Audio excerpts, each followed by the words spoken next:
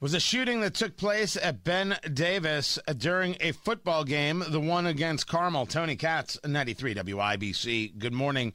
A 16-year-old shot by an 18-year-old during the game that on the west side of the stadium. The injured teen was taken to a hospital, was stable. The other teen, who has been named, has been arrested for aggravated battery. 16-year-old was shot in the arm. This happened during the fourth quarter. Players scrambled from the field. Fans were evacuated. The remainder of the game was canceled. IMPD actually stating that school police chased the suspect as he ran away after the shooting, but caught him near the school. Now, it was that part that kind of hit me, that engaged me. Now, we should be, as a top line, what the hell is going on? For what reason is there a shooting at the school? What is it between these two? What's happening? Again, we go back to how people handle their issues, problems, disagreements, or anything else that could have happened here. This is what we need to be looking at and addressing, even if some people think it's painful to do. We're not going to avoid it. We're not going to ignore it. One of the arguments that I have never, ever, ever accepted is the idea of the self-cleaning oven.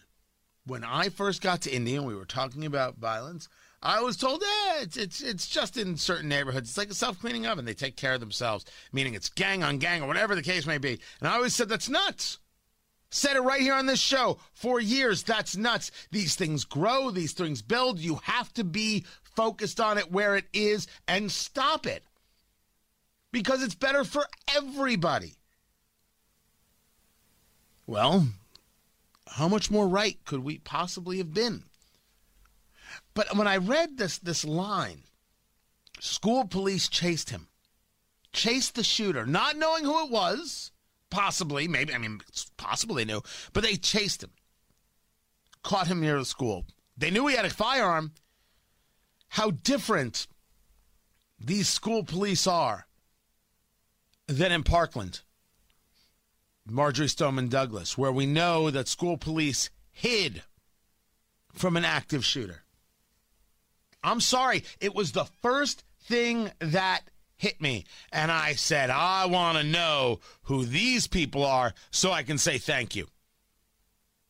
For the people who don't believe that there should be school police because it's just about bringing violence, I would rather not have school police either. But I live in this world, so, you're going to have them.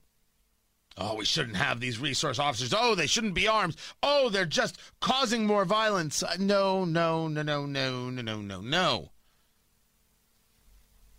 These people put themselves right there in the harm's way, at least as the reporting is at this moment. It's different. We should note how different they are, what it is they did, how it is they did it, and say thank you. That seems pretty rational.